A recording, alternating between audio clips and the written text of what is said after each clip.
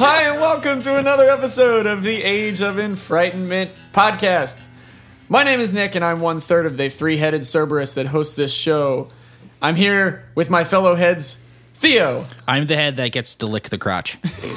And Dave. I'm the foothead. It's like there's a foot and a head attached to it, and that's me.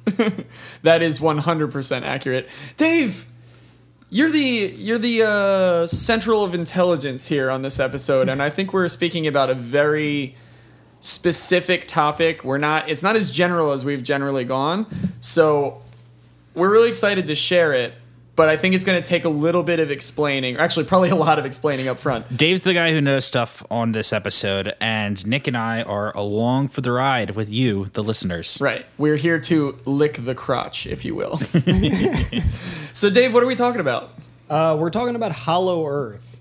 Now, if you guys aren't familiar with it, or if anyone listening isn't familiar with it, it's basically the theory that instead of a solid Earth with like the crample, The crample. You know, the crample. the crust and the mantle and the two inner cores, that the Earth is actually hollow.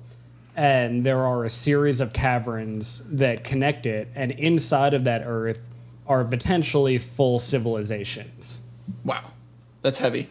Yeah, that's real neato. Yeah, and I feel like people have probably heard about this in pop culture reference. I mean, I know about it because there was a plot point in one of the BPRD comics, one of the Hellboy comics. Yeah.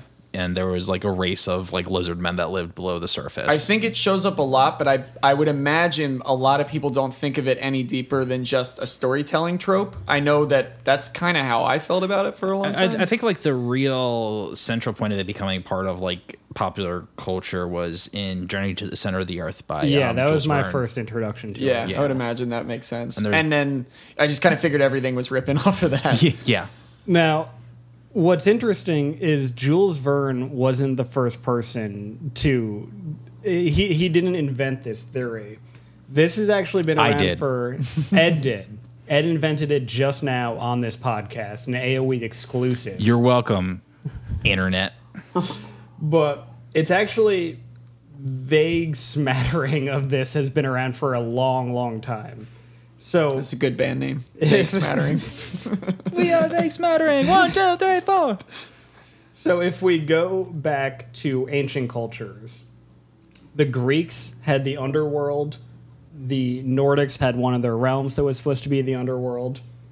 The fan favorite Hell that comes up a lot. Ooh, I like that place. Brought forward by the Christians. The Jews have Sheol. And finally, the Buddhists have like a much more peaceful version of it. That's Shambhala or Shangri-La. Yeah. Multiple, and I mean, I'm skipping over a bunch. There's the Celtic and the Germs and everything, but we'll get to them.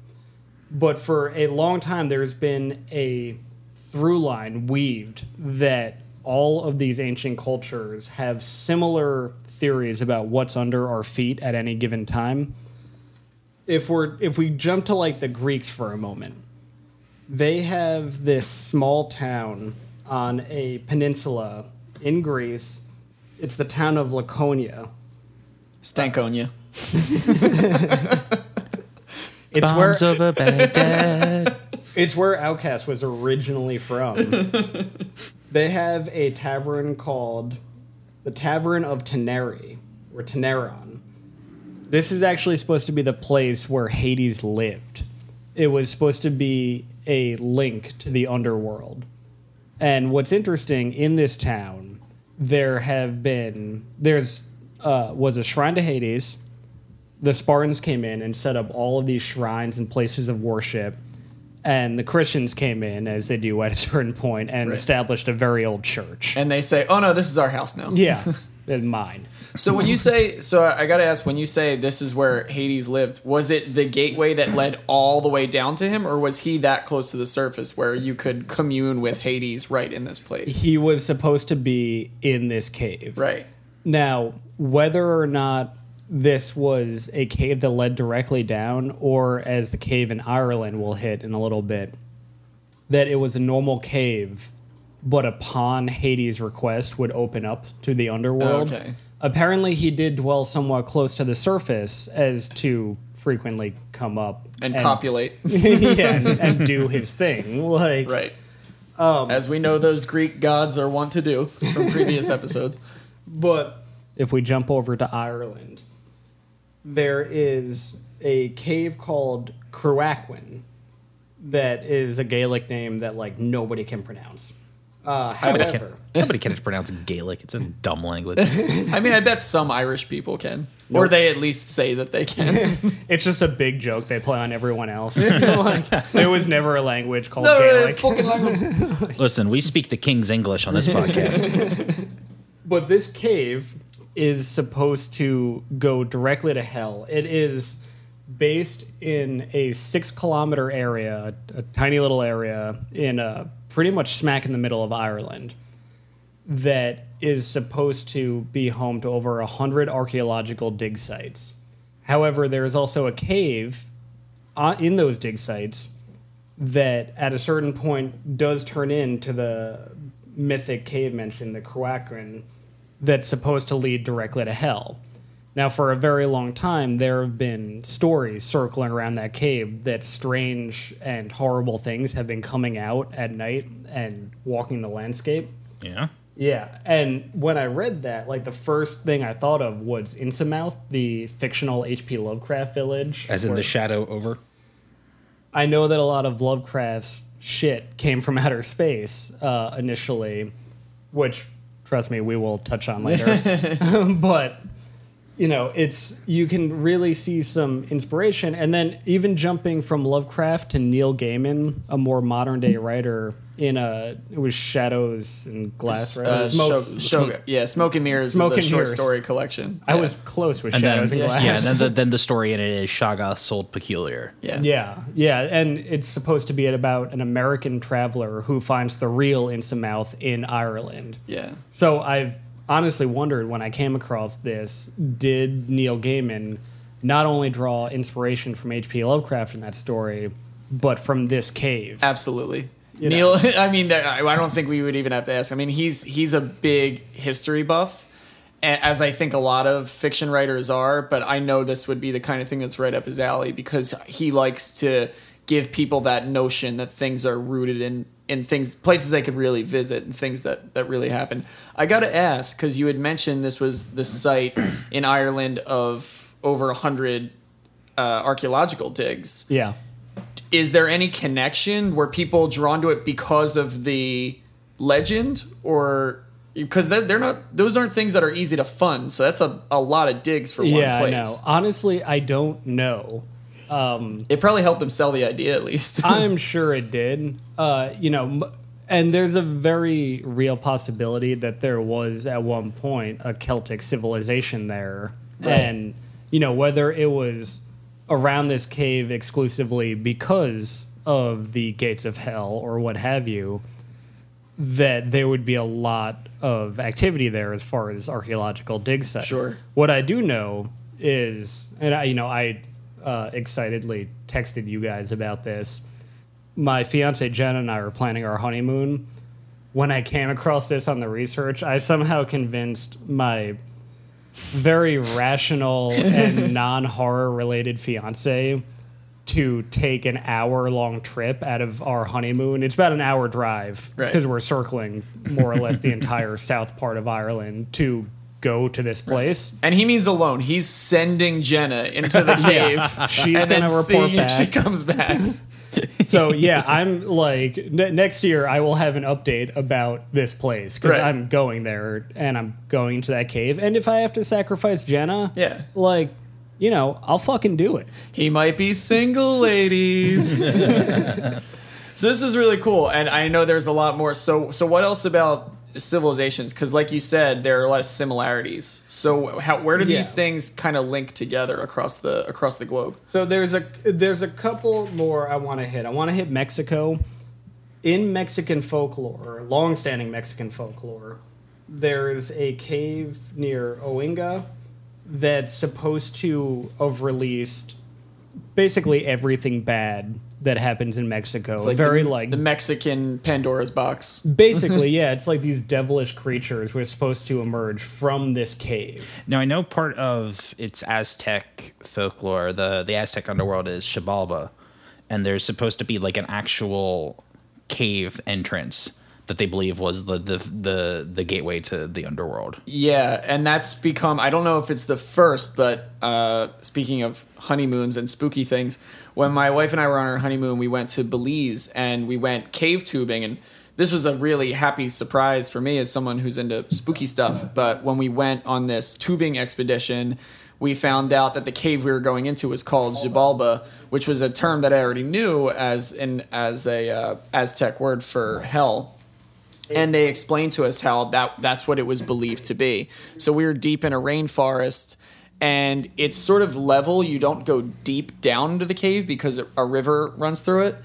But there is a point about halfway through the journey where it opens into a massive cavern with these just enormous ceilings with stalagmites hanging down, very tiny holes of light kind of poking through. And from what we could see, it seemed just completely immense, like unspeakably immense from the inside. And it wouldn't be a big stretch of the imagination to find somebody, hundreds or thousands of years ago going down that river and believing that they've found the gates or the actual location of hell. Oh yeah, and there, just to like quickly run through some of the cultures that reference this in some way. The ancient Mesopotamians, so going back real far, Right. like The first men. yeah. Yeah.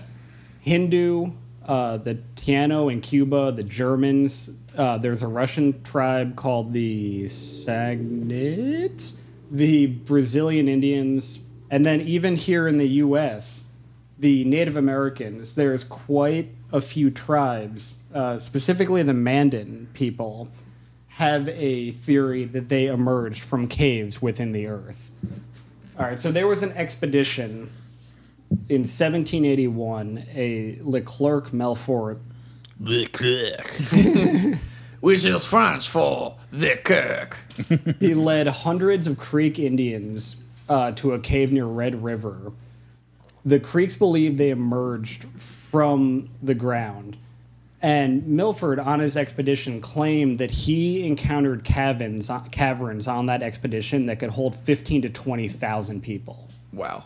There are scientists, or pseudoscientists, I guess you could say, from the 18th, 19th, and 20th centuries who all have theories about Hollow Earth. However, in between all of that, there have been smatterings of people who claim to have not only found the entrance to Hollow Earth, but have visited it themselves.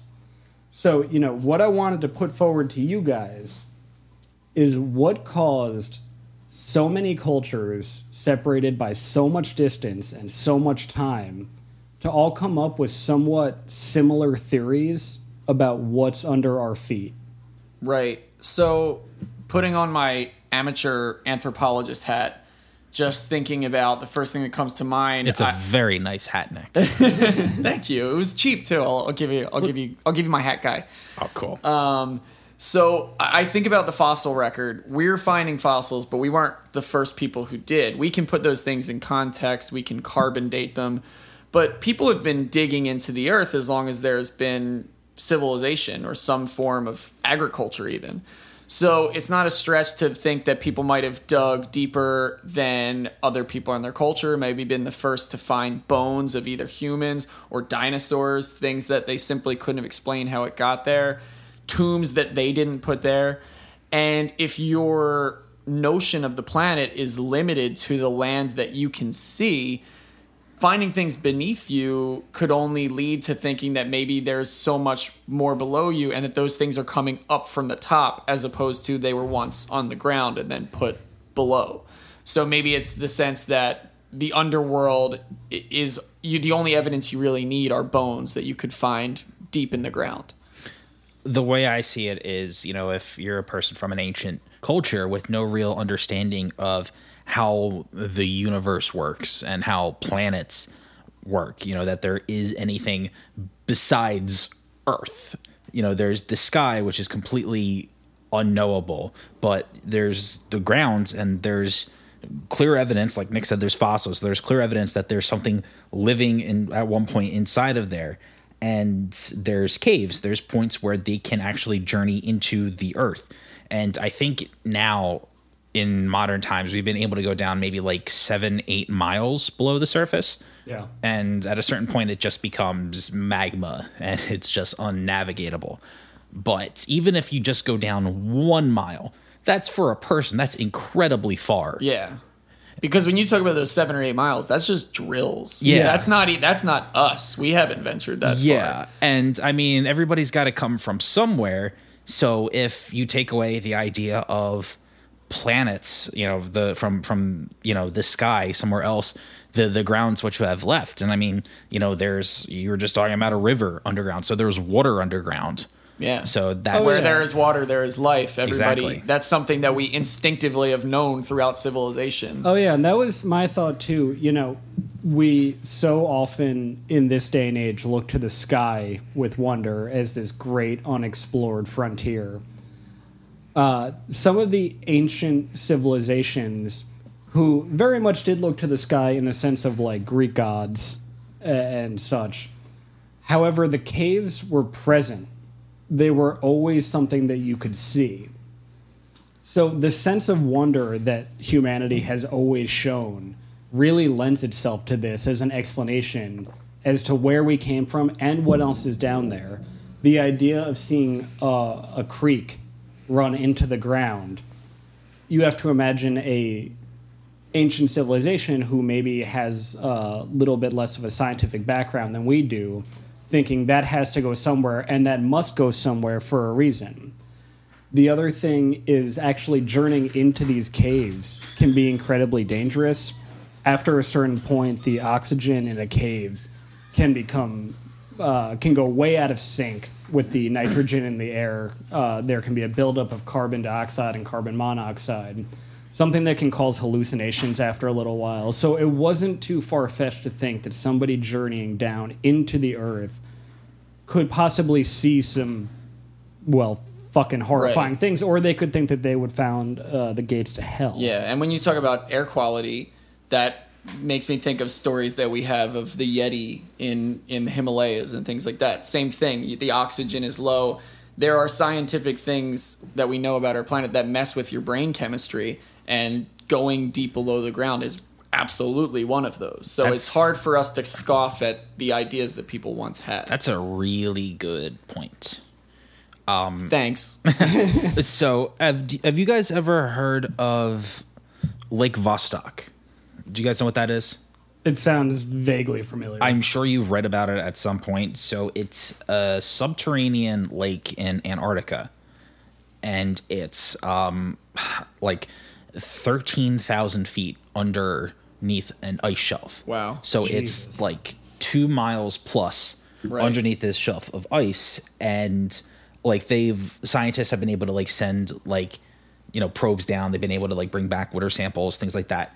And at some point, this lake was not covered in ice, before the, continental shift. And they know, because they've been able to send down probes, they know that it's fresh water.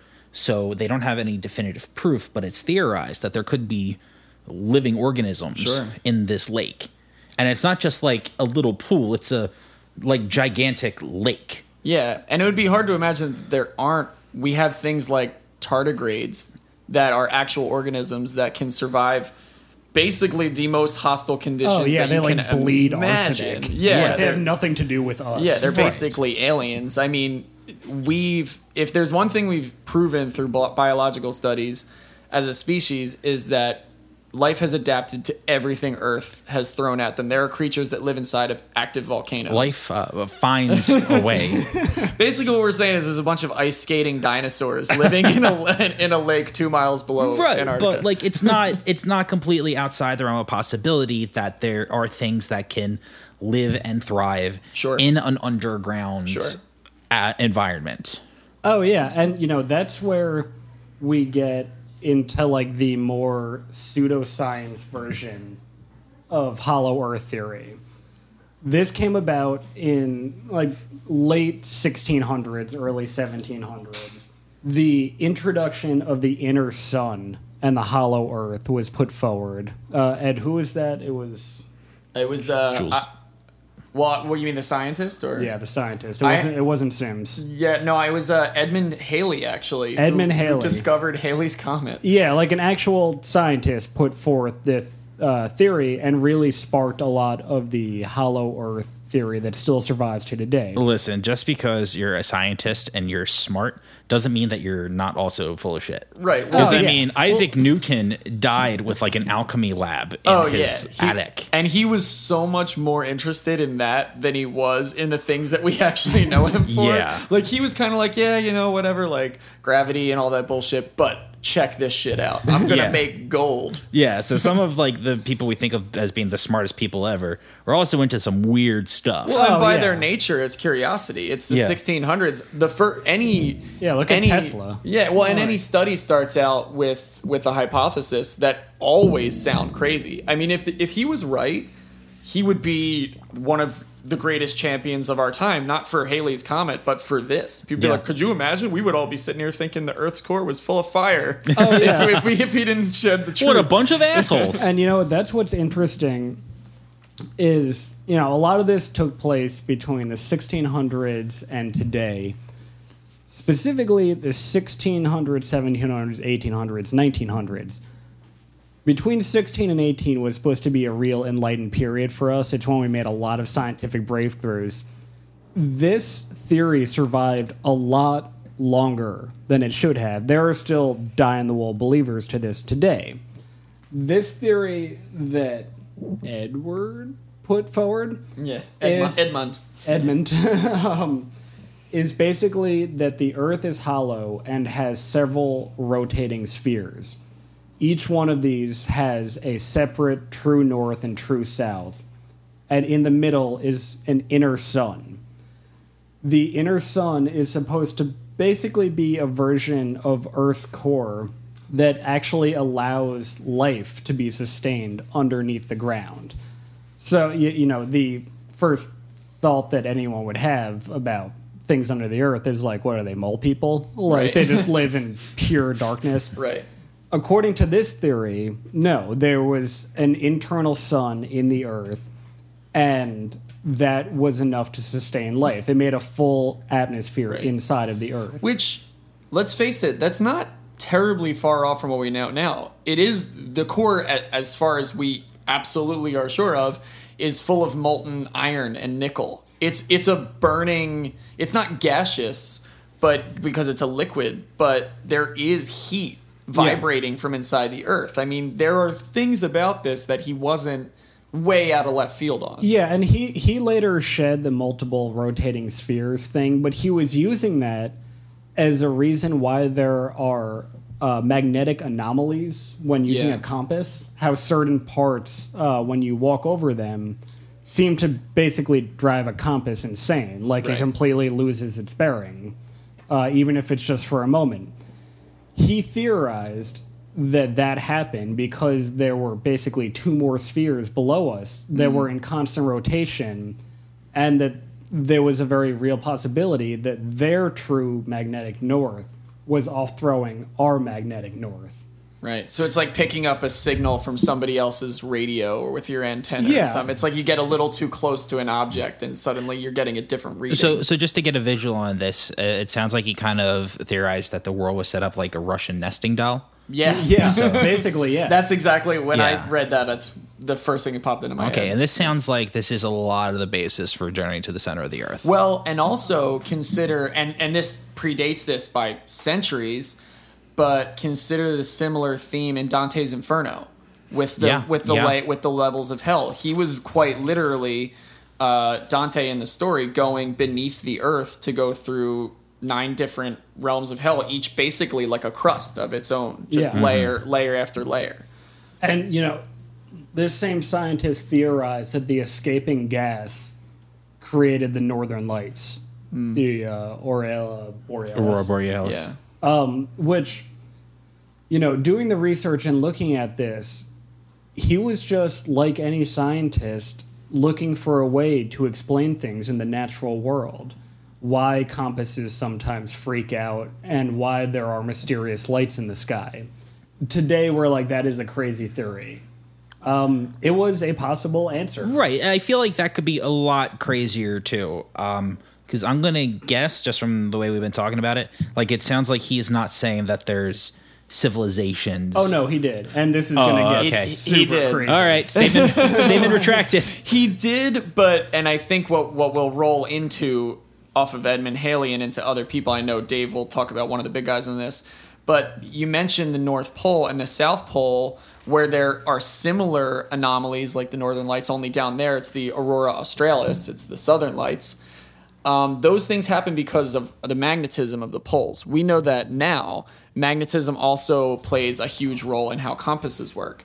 So those ends become very important about what people theorize, because the North and South Pole become key gateways into the Earth's crust. Yeah, that's a good jumping off point. We're going to talk about John Cleve Sims, who came along in the 1800s. He was like the next big puzzle piece falling into place with Hollow Earth. He was originally being heralded as the Newton of the West, which is a pretty bold fucking accusation. Right, yeah.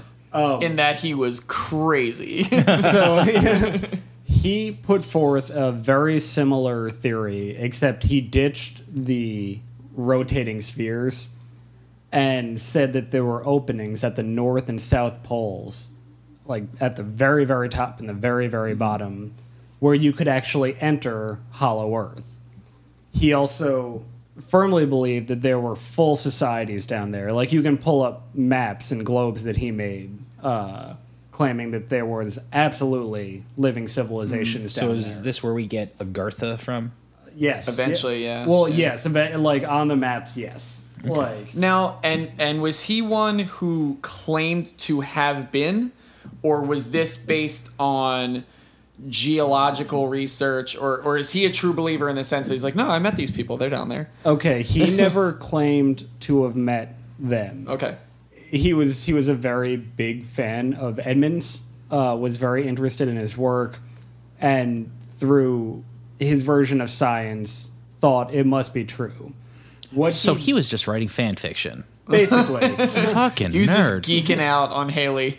but he wrote a book that talked about Hollow Earth, and in the 1800s, he sent a copy to every goddamn government in the world. Mm-hmm. He sent copies of his book to all four corners. This would be like the 1800s version of like sending an email blast and just spamming everybody. Like, he sent them everywhere. He received some backlash. However, his response to the backlash was to basically launch an ad campaign with hundreds of newspapers that brought the theory of Hollow Earth into the public eye. The goal of him doing this is he wanted funding, basically, to do an expedition to the North Pole to find Hollow Earth. Right. He didn't feel like he needed to convince the governments. He just needed to convince people to pay for him to go. So he's essentially crowdsourcing. He was opening his Patreon and saying, like, hey, I got this idea. Who wants me to check it out? Well, initially, he sent it to all the governments, Right. and very much like, get on board with this. This is going to be the biggest scientific breakthrough of the millennia. Right. When a lot of, and now I say a lot, not all of the governments were like, go fuck yourself. He kind of like tried it in the public, like, Which was so unbelievably smart of him to not just be crushed under the weight of the the heights of power and just say, like, I'm going to democratize this shit. Like, you're not going to hear the end of Hollow Earth until you actually send me there. Yeah, and now, what crazy person would believe that, right? Like, that's such an out there theory. John Quincy Adams, the president, Really? yeah, That's awesome. became absolutely obsessed with the idea of a hollow earth. So much so, this went through the government. Like, it had to, and by the way, we approved it. It was Andrew Jackson, the next president. Who Oh, well, that doesn't surprise me. Yeah, who stomped it the hell out. But John Quincy Adams was so convinced by Sims that he not only offered to get funding for the expedition, he actually had the Foreign Relations Department in on the briefings because he thought, according to Sims, there's going to be people down there and we're going to want to set up trade with them. Right. Oh my god. Like, so, no, this like went through the ringer. Like, this was talked about in Congress. Which, honestly, that was always customary in exploration, to be prepared to encounter native peoples. It probably couldn't hurt to be ready for that. You know, like at that point, if you're already paying for it, I'd be like, look, just in case he's right, let's make a whole contingency plan in case there are people down there. Oh, yeah, no, he thought this was going to be essential because I guess, like, money talks, bullshit walks, like, has just been an unshakable truth forever. But, I mean, a sitting president of the United States, what was he, the 8th president? No, earlier than that, wasn't he? He was either the 7th or the 8th. Yeah. I think maybe 7th because Jackson was 8th. I don't know. Yeah. I mean, it's just great to know that no president ever since has believed any sort of crazy bullshit. So, thank God that's over with. Oh God, I'm dying inside. But yeah, no, I mean this was something that our government, like the U.S. government, was prepared to fund. We believed in it that strongly, or at least the guy in charge was like, I believe in this very strongly. So he went then, or he tried to go. He tried to go until old Hickory, like Andrew Jackson, came in and said. So he "Fuck never you, actually had his pole expedition. No, he died fully believing Right. that he missed the greatest discovery of the century. He's a poor bastard. I guess it's better than finding out he was wrong. Yeah. Yeah, no, that would have been much more upsetting. But these holes at the north and south, by the way, this is just an aside. They're called Sims holes, and that's like my favorite name for anything ever. I love that that's what he left behind him. He really thought, I'm going to leave behind the greatest name in science, and all we have left is Sims holes. I mean, the idea of a scientific expedition to the Arctic to find a lost civilization is, in science fiction, that's a big deal. That's Mountains of Madness right there. Yeah. Well, so many things that have completely ripped off of that. And I think what has surprised me through what Dave has told us so far is how much reality, even up into the 1800s, the birth of our nation, this goes. Because I always just took it as, well, started in mythology and we passed it on and we kind of commercialized it. And now we have Disney movies about Atlantis and we have all these different things. It never dawned on me that people actually tried to go looking for it. Oh, yeah. No, lots of people did. That being said, we're going to jump forward to the 19th century, which in my notes just says the 1900s, the nuts come out of the woodwork. The 1900s is when this really started to pick up steam. Again, we are now 300 years in.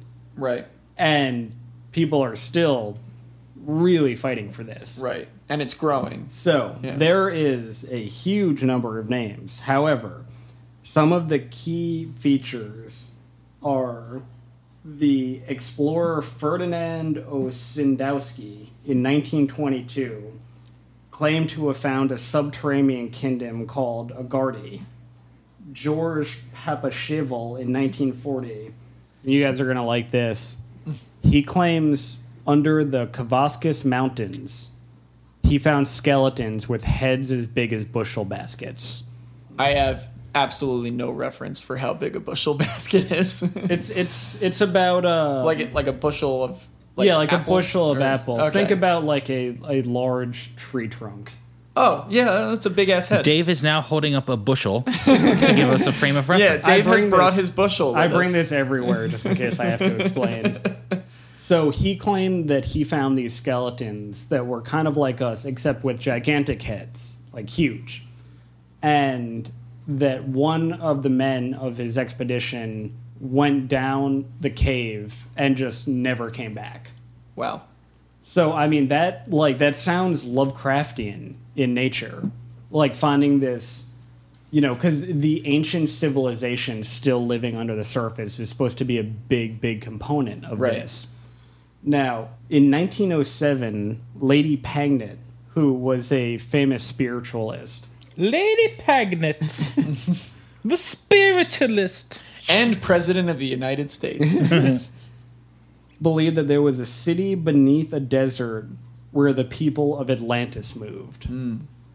Now we're going to talk about Hitler. Yay! God, it has been far too many episodes since his name was even spoken. Hitler, and more specifically Himmler. Yeah. Which, like, that makes if sense. if you're not familiar with Himmler, think of the creepy guy in Indiana Jones who wears all black and accidentally burns his hand trying to find the Ark of the Covenant. That was like kind of an analog to Himmler. Sure. He was the spooky guy. yeah. Think of that one, like, kind of smelly, poor kid in grade school who would just blatantly make shit up. Why does he have to be poor? And because that kid was always poor. Now think of that. Were you now that kid? No, I wasn't that kid. I wasn't poor or smelly. And I didn't make shit up. Okay, but think of that kid, and now think about him having the ear of the most powerful and evil man in Europe. Just some sniveling little like, yes, there's people beneath the earth. Oh, yeah. We can control them. And Hitler was no skepticist either. No, he was big into the occult. he believed in Literally the occult. anything you're about to tell me, I will believe, because I have a good understanding of like the Nazi obsession with the occult and fringe science. So that's an episode in and of itself. So Yeah. But Himmler thoroughly believed in this. Part of this story, he was supposed to have led expeditions, or at least sanctioned expeditions. I sanctify this expedition. Well, Hitler was also like the Pope of Germany. He Yeah. was just the top of everything at the Yeah. time. So Trying to find the inner earth. And, the fact that 1907, Lady Pagnet, going back to her, said that this is Lady where Pagnet. the... sucking on the bangit. where the inhabitants of the ancient city of Atlanta were supposed to have gone. Atlantis. Atlantis. Yeah, that one's in Georgia. Yeah. No, there's Childish Gambino has a really good show there's about no it. such thing as Atlanta. You're not going to convince me otherwise. Anyway, back to Hollow Earth. The Aryans believed that they were descended from the inhabitants of Atlantis. That was supposed to be like the purest blood, blonde-haired, blue eyes. That's where the Aryans were supposed to have been from. So you can understand why Himmler and Hitler were so goddamn obsessed with finding the lost tribe of Atlantis. Right.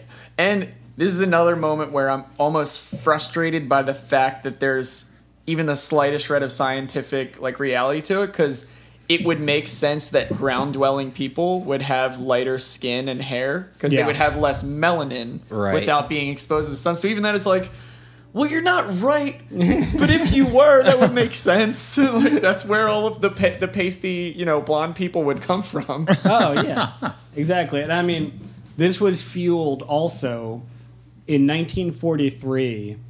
Karl Unger was a German sailor that was part of a U-boat expedition to the South Pole.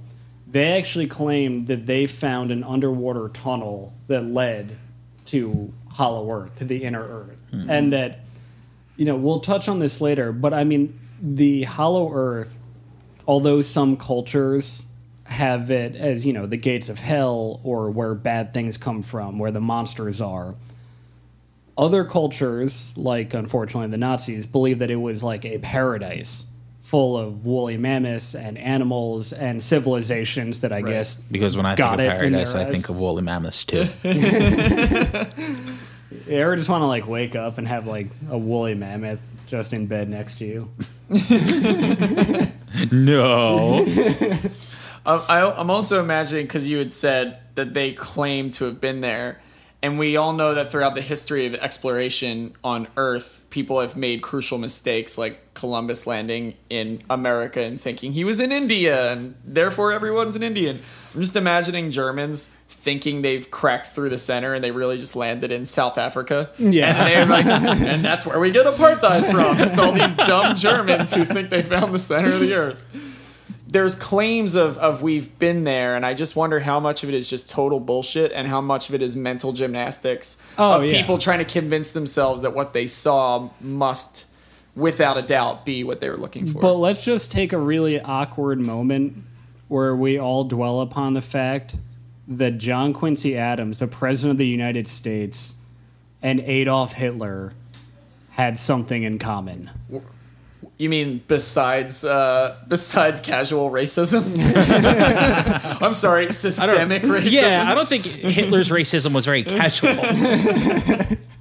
Well, I'm sure on like an everyday level when he's just chatting with his buddies. You know, he was just passively racist.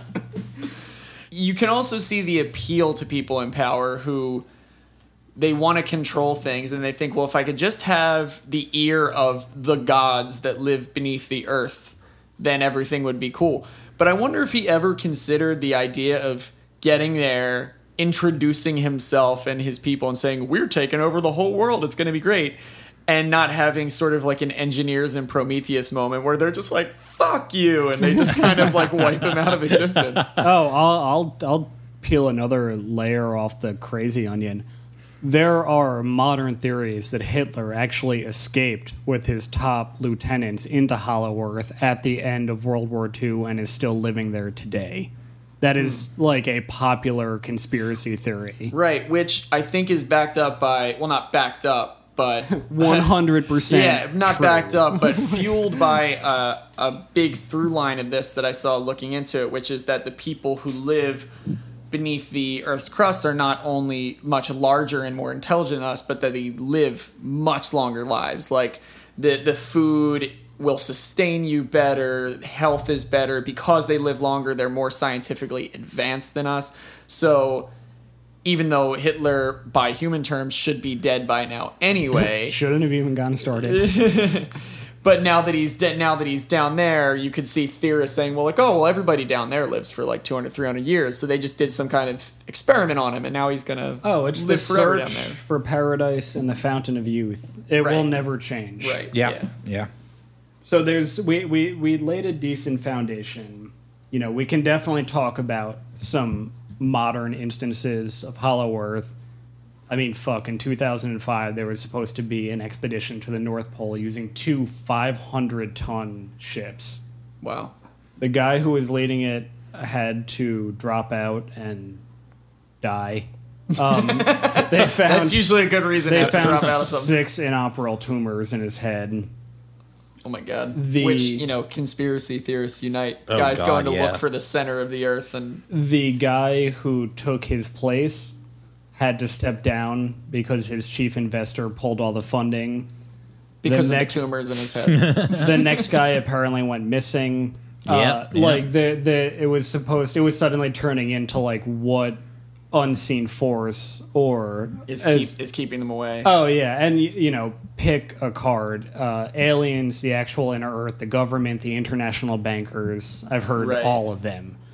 And there's every possible version of what's down there too, because we've talked a lot about ancient civilizations, but there are also theories of giants, kaiju, of aliens, just anything that is other and terrifying. People have theorized that they're down there, and that they're not only that they're down there, but almost without question, several steps ahead of us, which I think is interesting because that's very different to what we think of in like Marvel comics of like the Mole Man, like people who live in the earth being kind of primitive and being sort of sniveling like inferior creatures that live in the dark. Yeah. It seems like the bulk of the theories are actually the complete opposite of that. It's like a land full of angels and sort of perfect beings that are more advanced than we are. Oh yeah, it's definitely the more popular theory. I personally love the monsters lingering in the darkness beneath the earth. Right, just waiting to awaken. I don't love that. I hate that. And that being said, let's talk about how some of this has crossed over into... Because, I mean, again, we can cite a million goddamn things from today. Fantasy writers and science fiction writers exploded over this idea. There are more stories about the center of the earth and getting there, from Jules Verne all the way up to Laird Barron. but you can still see the impact of this lingering. You know, we talked about H.P. Lovecraft briefly, and I know that you're into Laird Barring. You read The Croning. Yeah. Old Leech is supposed to inhabit the cracks of the earth. Yeah. There are caves and slangos, the Dolomites, the Dolomens that connect everything. Writers are still just enthralled by this idea of there being terrible or wonderful things beneath the earth, the idea of the old gods. And I find it fascinating. Yeah, well, it's like to a certain extent, what's going on beneath us is the same as like what's going on above us in space. To a certain level, we're just not going to know, and we can't debunk it yet. Right, and yeah. that just really grips people's imaginations. Oh yeah, yeah, and so I think you talked about Journey to the Center of the Earth, and that really popularized it and put it in the psyche. But this has, I mean, look out for it because it has permeated every level of entertainment, every level of literature. I know in the most recent years, if you've seen Ice Age: Dawn of the Dinosaurs, the characters find dinosaur eggs, which leads them to a crack in, it's either a cave or something like that, and they basically fall into the earth. And when they get there, all of the dinosaurs, which should be extinct by the time of the woolly mammoth and things, are alive. And it's a direct link to those writers being equally fascinated. They were writing a kids' movie, but they wanted to tap into something people already kind of vaguely believe. Right. Well, is they a cool just story. did a remake of Journey to the Center of the Earth with Brendan Fraser a couple years back. Yeah, it was like 3D, and it was like a pretty big deal. Yeah, they did that. I know one that I'd mentioned, and I think Theo, have you read Earth X? I think you did. Oh yeah, right? yeah, I've read Earth X. So that's another one where the first time I read it, it instantly put this idea of Hollow Earth in my mind, even though it's a slightly different take because it's not about a civilization. But the basic idea of how it ends, spoiler alert, turn off if you want to read it, is that the Earth is really just an egg for a celestial, which is a massive heavenly being, and it's sleeping beneath the Earth's crust. And we as humans are essentially we're like white blood cells. We're here purposefully to basically keep the Earth going long enough for this thing to crack, destroy the Earth in the process, and come out. And that has much more of like a kaiju feel to it. But either way, it's the sense that the inside of the Earth has much more of a purpose than simply being full of rock and molten lava. That's actually a story thread that was picked up in Jonathan Hickman's run on S.H.I.E.L.D. in like 2010, which if you're a big conspiracy buff, that's the comic for you because it's all about like the origins of like the S.H.I.E.L.D. organization. But the main bad guy in it is Isaac Newton and what's it called? Tesla and Leonardo da Vinci are two of the heroes in it. But yeah, it gets into the idea of like Earth being the celestial the celestial egg at the center of the Earth. Yeah. And it's a big deal in horror. You know, Dave brought up Lovecraft, the idea of monsters below the surface. That's rats in the walls. That's a big focus of that. And that story is like, I think of all of Lovecraft's stories, something about that one gets me the most. Oh yeah, well also think about the mound, where there's a mound of like just basically a hill.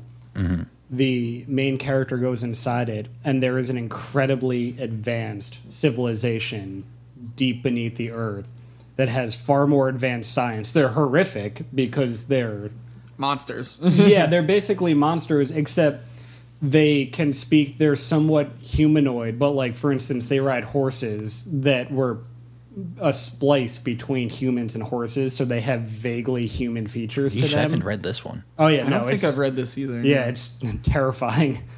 And, you know, this is something that is going to continue to be an inspirational spark for writers, specifically horror writers, for a long, long, long time. Well, I mean, like, you know, even super recently, was it the monster verse that they're doing with that Legendary's doing with Godzilla and King Kong. Yeah.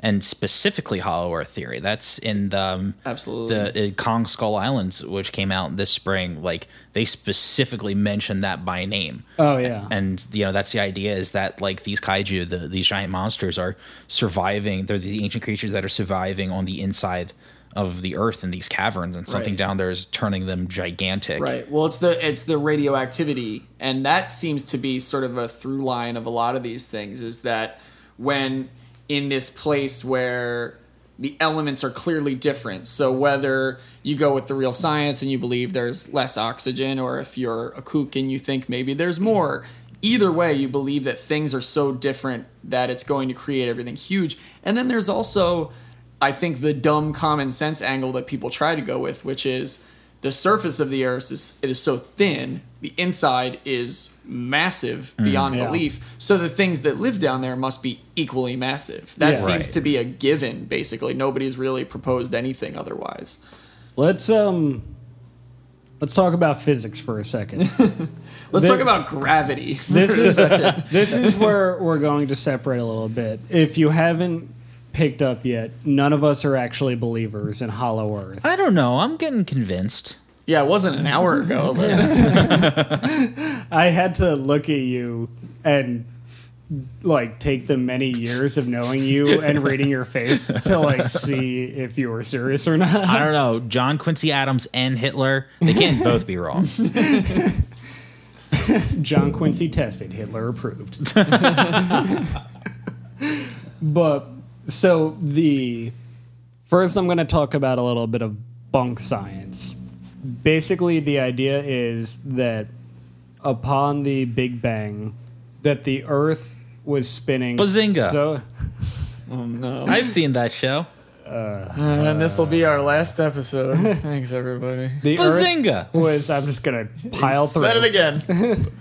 The Earth was spinning so quickly that all of the solid matter gravitated out towards the outside, leaving a large hollow space on the inside.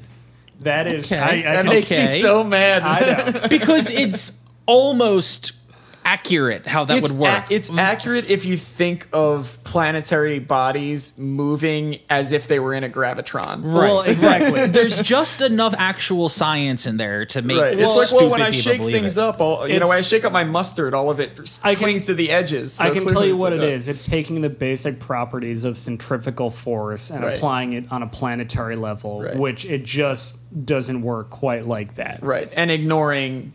And you're right. If you look at it just based on that, sure, makes sense. But you're ignoring all of the other factors. It's like saying, how can there be global warming if it's snowing outside right now? Right. Well, exactly. yeah, precisely.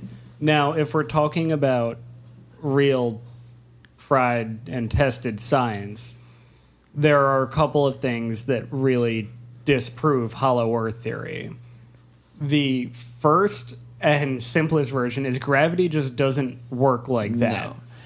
No, and we know that the way that the Earth formed was because of gravity, because of loose pieces that have broken off from other bodies sort of congealing because of the way that they revolved and the way that they rotated, and that mass is the greatest mass of object in space is going to draw other things in towards it.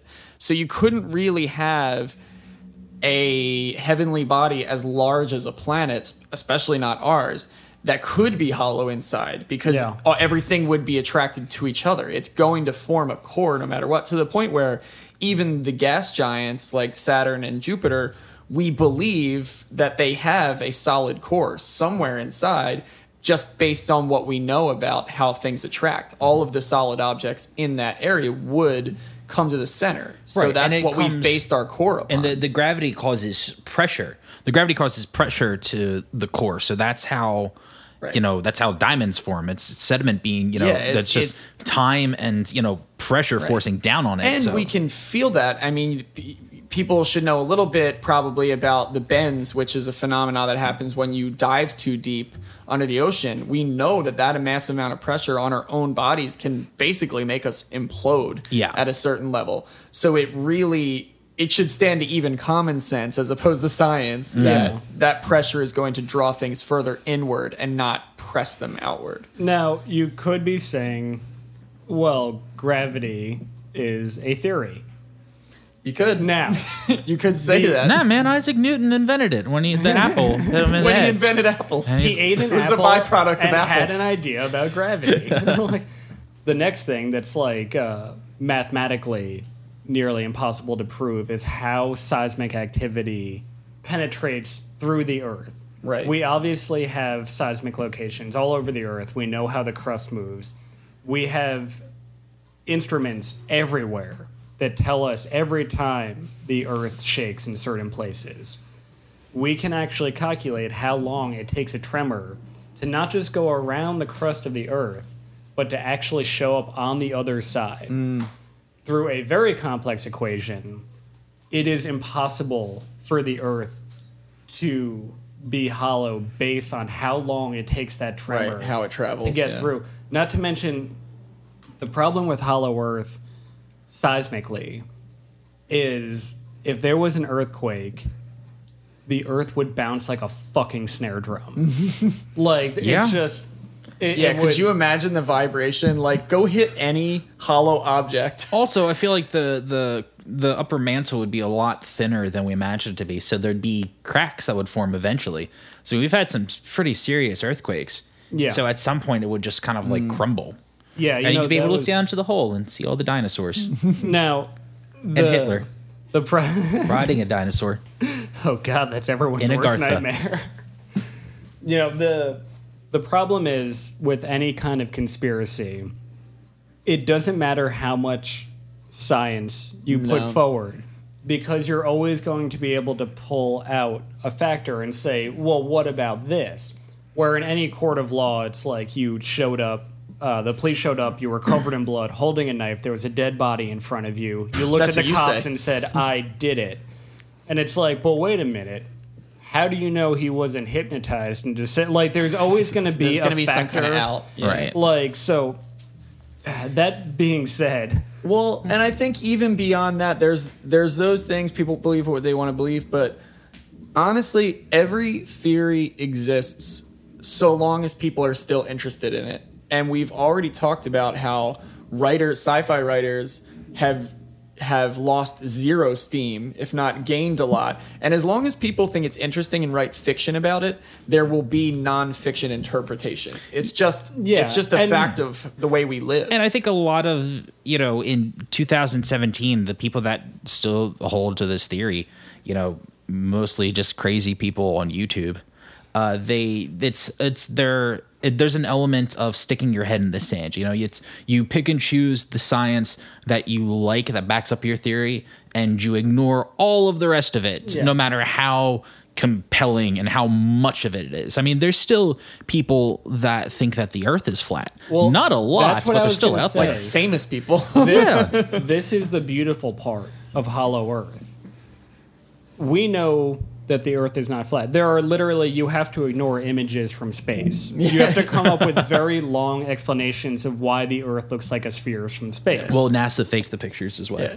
You have to ignore the ability to circumnavigate the globe. The reason for the seasons. Like, there's a lot you have to ignore. With Hollow Earth, Santa's the reason for this. No, Jesus is the reason for the season. As you mentioned before, Ed, the furthest down we've drilled is 8 miles. What are you doing? 8 miles. He's doing the 8 mile soundtrack. Oh, okay. It took me a second. I was waiting for you to jump in and start spitting some bars. Palms are sweaty. Mom's spaghetti. But Spaghetti creepypasta. Yay! it all comes together. But, conspiracy theorists take like the Missouri kind of like show me mentality. Unfortunately, until we drill all the way through the goddamn Earth, they're not going to accept that the Earth is not hollow. And even if we do, then, because then we're only drilling down at one point. yeah, it's going to be, well, you must have just hit one of the not hollow. Yeah, well, I mean, you hit the wrong good side. part. Yeah. So, this is scientifically untrue. Yeah. However, it's amazing for a few reasons. Again, it survived 4 centuries of scientific research saying, no, and Right. people, some of which very smart, very powerful, still saying yes. Yeah. And laying down large sums of money to prove it and find it. Yeah, because it'd be awesome if it was true. Yeah, well, It's not, but how cool would it be if it was? And that funds so many of our things. We know so much more about, and we know so much less about dinosaurs than we could, and yet we know so much more about them, general population wise, than basically any other creature that has lived on our planet before us, because they're fucking cool. And that's what's going to fuel this. There's always going to be some bored billionaire who's like, yeah, let's go see what's down there. I don't believe in Hollow Earth even for a second. That being said, I'm taking 5 to 6 hours out of my honeymoon to go to the gates of hell in a cave. Like, it's such an... I mean, mostly I just want to see the cave. It's such like... there is always going to be a spark of creativity that people are going to jump on. And even though it's not scientifically accurate, it's just amazing that we have something like this going all the way back from Mesopotamia, the Sumerians. Yeah, the first all the people way who today. Communicated with each other with language. Like that talked about this. That literally means that the idea of Hollow Earth predates Judeo-Christianity. Yeah, it predates probably civilization. It probably predates, or at least agriculture. You know, it probably it seems like a gut feeling that people just have always had, and that's gonna be, I would imagine, impossible to root out. I don't think there's any number of science, or like you said, any depth that we could drill that will ever pull this out.